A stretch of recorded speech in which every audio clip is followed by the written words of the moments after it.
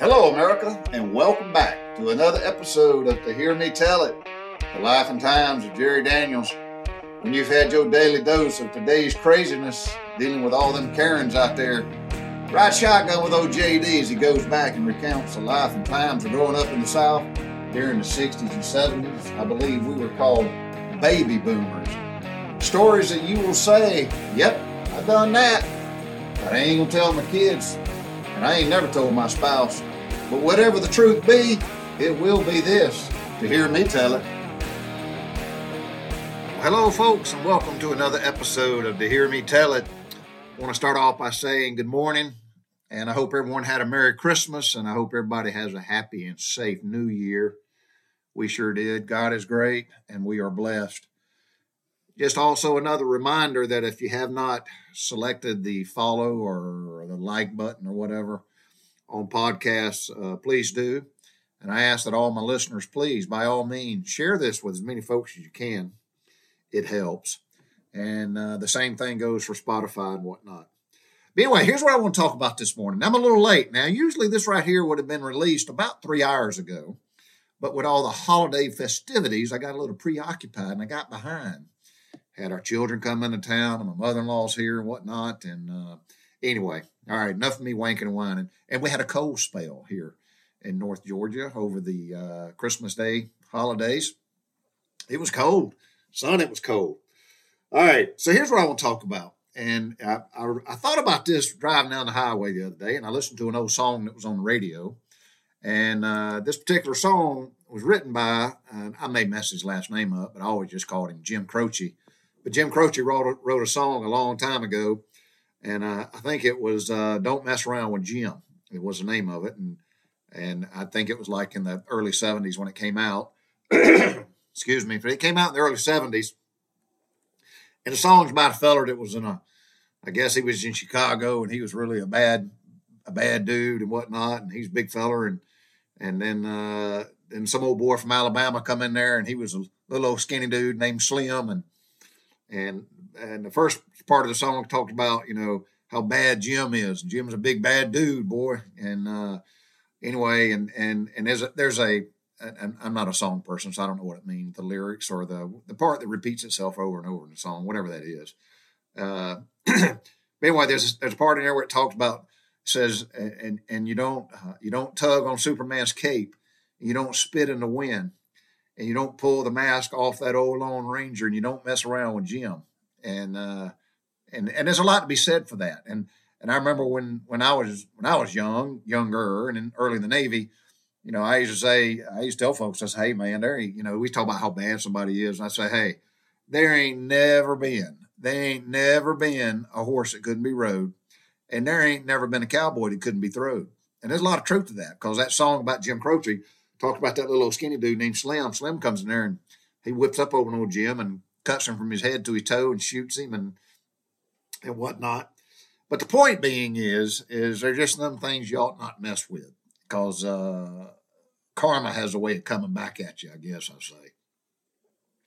But there was a time in my life, and for those who do know me, know I do a lot of safety, industrial occupational safety presentations and motivation speakers to plant managers and corporate leaders who are trying to get a handle on safety, and they can't figure out why they keep having so many accidents and incidences, and their insurance premiums go up, and they can't figure it out. And it's all safety. Honestly, safety is just a matter of leadership, is what it is. So, but I go in and I do some coaching and helping folks. But, and anyway, so I do a lot of these talks to folks, and I say, hey, man, I tell them, I say, listen, I've been dog bit, snake bit, shot at, and struck by lightning, and not necessarily in that order. But there were 2 times in my life that I've been dog bit. And one time I was dog bit bad. That's what I want to talk about. Now, the first time was in McRae, Georgia, and it was when I was in the first grade. And these folks, I may have mentioned them. I think I did. I mentioned them in one of my other episodes. But the folks what lived across the street from us was called the Hartleys.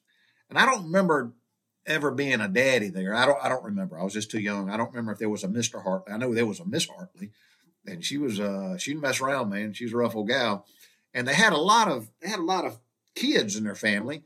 And some of the boys were so much older. I know one of them was in the military, and he come home from Vietnam, and I remember that specifically because he brought a deck of cards back from Vietnam, and they had nudie pictures on them, and one of their younger brothers, Roger, who was my friend, he and I would look at them, and anyway, you know how it is. So they had the Hartley families, but they had a dog, and I don't remember the dog's name. He was a big dog, and he was not overly friendly, and we was just kids, and it's not like I spent a lot of time with the daggum dog. But one day I ran over there to go play, and I ran up in I don't think they had a garage. I think it was like a carport, and I ran up up in the garage or the carport. And I ran up in there with no notice, no warning, and that dog was eating, and evidently he thought I was there to take his food. So he lit off, knocked me down, and he got me on the back of my neck, and he could have done a lot of damage. He didn't do nothing bad other than scare the crap out of me, and he broke the skin a little bit on the back of my neck with his teeth. So that was number one. And it took me a while to get over that because I was scared of dogs after a while. And I remember I'm squirreling. And that same dog, he come across the street one day when me and Robin was playing in the yard, and he come at us. And we had a clothesline out in the yard, and folks know what I'm talking about because back in the day before dryers was real popular, a lot of folks, we hung our clothes out to dry, just hung them out and let them air dry. And a lot of those clotheslines, I guess there was a market for it. Folks would make the clothesline post out of concrete. I'm sure it had some kind of rebar in it, whatnot. They would basically make a big T, and then you could bury that thing in the ground, and then it would survive all the knuckleheads like us that would want to climb on it and play on it because the damn thing was indestructible, basically. I know Phyllis Smith. The Smiths had one in their backyard when we was little. So we had this clothesline out there that was on them concrete T's, which the lines went from, and we had 2 cats, and I forget them cats' names. I'm thinking here. I think one of them was named Puss in Boots, and I forget what the other one's name was. But anyway, that doesn't matter. But the cat was up on top of that post, and that dog come running to me and my sister, and our cat lit off and jumped on that damn dog. And man, he was all over him. And dogs, y'all know me, and like I say, you know me, but y'all know what I'm talking about. Dogs don't want to mess with no damn mad cat.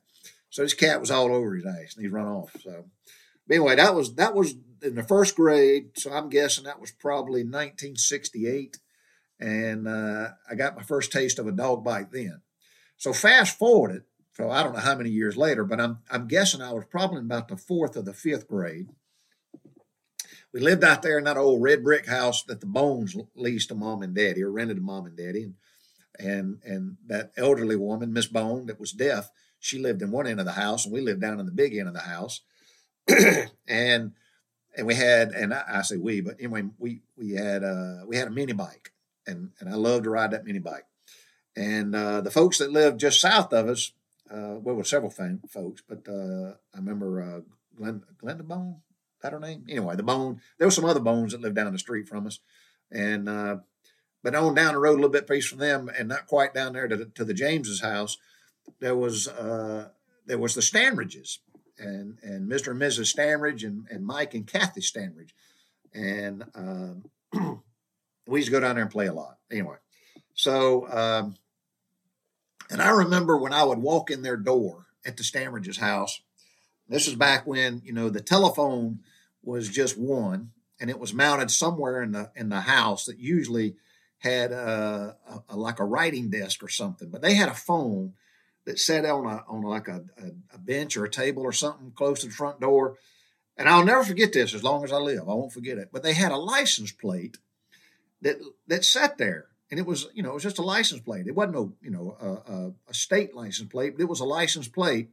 And I'll never forget studying on it when I was little, and I'd always try to figure out what it meant. And now I know what it was, but anyway, and it was a license plate that had a donkey with his ass in facing you, the reader, and he had his head turned around. And he had a kind of look on his face, and it said something about to the effect of, if your heart ain't in Dixie, then get your ass out, or something like that. I can't remember what it was, but anyway. And I remember always just as a young, 8, 9, 10-year-old boy studying on that thing goes, what does that mean? So, but anyway, the Standridges had a dog, and he was a German Shepherd. And I think he had one eye, if I remember right. And I think his name was Poko. And he stayed in a pen. I never saw him out of the pen. And I just know that he was daggum mean, and I probably didn't help matters because I'd go up there on a mini bike and I'd ride him around. Well, it'd agitate him. And he'd run to the fence and he'd run around. And he almost had run a track around inside of that pen that was like a foot deep. It was like he was running digging a moat all the way around. His doghouse was in the middle. And he would, come running up there, boy, he'd be biting at the fence. And boy, everything he was doing was like, you let me get my ass out of this fence, I'll eat you alive. Well, after a while, I don't know, a year or two or whatever, I'd take the liberty of just agitating the crap out of him. And that was my fault. But that life's about learning, right? And then it was on occasion, I'd poke a stick in there and boy, he'd get a hold of that stick and just like, man, he'd tear it to pieces. And I just thought it was funny as crap. Now I heard tell, I think Mike may have told me this, but I heard tell that this dog had already bit Stanley Robinson right in the butt cheek. I mean, got him some.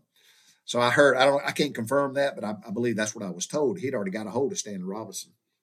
Well, one day, karma did what it did. And I rode up on my mini bike. Now, let me back up. Miss Standridge was a nurse, if I remember right, over at the hospital in Reynolds. And she was a nice woman. She didn't mess around. Miss Standridge was a hardcore Southern gal, man. She's a big old gal. She didn't mess around, but she was nice as she could be. She was always sweet to me and my sister. And I think she worked night shift, if I remember right. So anyway, I rode up in their yard one day on my mini bike. I come flying up in there in the yard, and I got about, I think you had to ride through a hedgerow. And I got through the hedgerow, and I broke out into the opening, and all of a sudden I hit the brakes on my mini bike, and I sat there for a minute, and I studied on that dog pen. And it occurred to me that the damn gate was open, and I didn't see that dog. Now, this all happened probably like in a matter of seconds, but for me, life stood still. Everything stopped. The wind quit blowing. The birds stopped singing. The leaves quit moving. And I'm sitting there, and I'm thinking, that damn dog is not in that pen. Well, I didn't have time to think long on it because he had me. And he got me by my left leg, and he commenced to remove me from my mini bike. And he did, probably with no effort. But that dog got a hold of my left leg, brother. Let me tell you, he snatched my ass off that damn mini bike, and it was like you see a dog playing with a rag. He was having a field day with my left leg. Of course, I was a hollering and a screaming and a kicking and whatnot, but he was a big German Shepherd, and he had a bone to pick with me. Let's just say that. And I was getting my due. I'm going to tell you right now, I was getting everything I deserved from that dog for all the tormenting and poking at him I had done in the past. And I was laying there in the grass, and again, this is just the way I remember it, so it's to hear me tell it. So I was laying there in the grass, and I thought I felt the earth shaking. It was like a vibration, boom, boom. Anyway, and I remember my head laying in the grass sideways so I could see the blades of the grass. It was real close to my eyes, and then what I could see in my field of view was a big set of white legs running. And I kind of tilted my head up, and it was Miss Standridge. So Miss Standridge, I guess, heard all the commotion. She'd come running outside, and she had a broom in her hand. And evidently had woke her up, or she had just got in bed or got her out of bed. I don't know. But let's just say Miss Standridge had a broom in her hand. And as Radar O'Reilly would say on MASH, she was wearing her unmentionables. And she come running out there, and she commenced to hit that dog and get him off of me. Now he listened to her. So she didn't take a whole lot, but she got him off of me and took me in the house, put on a house coat or a robe or whatever it was, and looked how bad it was. And I had some pretty serious puncture wounds in my left leg. So the timing on this was terrible. And let me tell you why. Because this was about 2 or 3 days just before we was set to go to the Woodmen of the World camp. And the Woodmen of the World camp, with old Doc Tant and the other men folks from the church and whatnot, they take all those boys out camping. I don't, maybe somebody can comment on this. I forgot where they took us. But that was something to look forward to, was to go to Woodmen of the World camp. And we'd go do stuff, with all boys, and it was all Christian fellowship. At least they was trying to plant seeds with us. And anyway, so that this happened just a few days before that. Well, they took me to the hospital, and the doc's all doctoring up. And I didn't know this, but I didn't know that you can't sew up a puncture wound. So the dog's big teeth, the really big teeth, it wasn't like a cut. It was just a damn hole. And the doc said, he gave me a bunch of antibiotics and stuff, and he cleaned it up the best he could. He said, you're going to have to let them heal from the inside out. He said, because they're puncture wounds. They went through down and, they're just like a big freaking hole. And so he told Mom and about all that kind of stuff and whatnot. And I said, well, I said something about going. He said about how you got to dress wounds, you got to clean it and all this mess. And immediately I'm thinking, well, wait a minute, Hoss, I got to go camping. And when you go camping, you get to swim in that big lake, the big lake. And Mama said, well, no, you can't go. And I was heartbroken. I couldn't go. I missed the daggum, not 4-H. I missed the Woodmen of the World camp that year because I got dog bit. And again, I got my due. I got my due. It was everything was justified, man. I deserved everything I got that day. So I don't know the details, but as I recall it, Daddy had words with Mr. Standridge, and I don't know what transpired, but I think, at least I was told, is that they and I hope they didn't. I don't know. I never really followed up on it, but I think they took care of the dog because of that, and I hope that's not the case because it was clearly my fault, not that dog's fault. So that's the moral of the story. I'm gonna try to keep these things under 20 minutes, but I got my due. I poked at the dog long enough, and that day come where he was out, and he took care of Jerry Daniels, and he settled the score with me, and it was well deserved, and I learned from it, and maybe Mom and Daddy learned from it too. I don't know, but I know I missed a Woodmen of the World camp, and I love to go on that camp, and it didn't happen that year. So that's it. So the old song about don't pull on Superman's cape, don't spit in the wind. Well, that's what I had done for a while. I'd pulled on Superman's cape, and I was spitting in the wind for a while. And sure enough, here come along a fellow named Slim, but his name was Poko, and that dog got a hold of me, and he took care of business. So that's it. That's all I'm going to share today. I hope and pray. I do. When I say I pray, I do pray. I pray to our God and our Lord every day, sometimes multiple times a day. Matter of fact, in most cases, multiple times a day. But I pray that everybody is safe. I pray that that we as Americans, and I told myself when I started these podcasts, I wasn't going to get political. So I'm not going to get political now, but I just pray that we as fellow believers, Christians, that we don't let all this chaff and faw and the chatter of gloom and doom and bad news get us down, because we know how the story's going to end. We always know how the story's going to end. God is good. God is great. God is God. And the Alpha, the Omega, the beginning and the end. And we know that. We know that for a fact. And I continue to pray that God continue to put his grace and his blessings on our nation as a whole. So, all right, that's it. I'm going to sign off here. And I do pray again and hope everybody has a wonderful, happy new year. Man, can you believe 2022 has rolled by so fast? And here we are, fixing to get into 2023. And I believe it's going to be a bountiful, blessed year for America. I do believe that. So I love y'all. And as my great friend from Elgin, South Carolina would say, y'all know what he's going to say. He's going to tell everybody when he leaves. Old Mike Coker, my buddy, he's going to say, bye.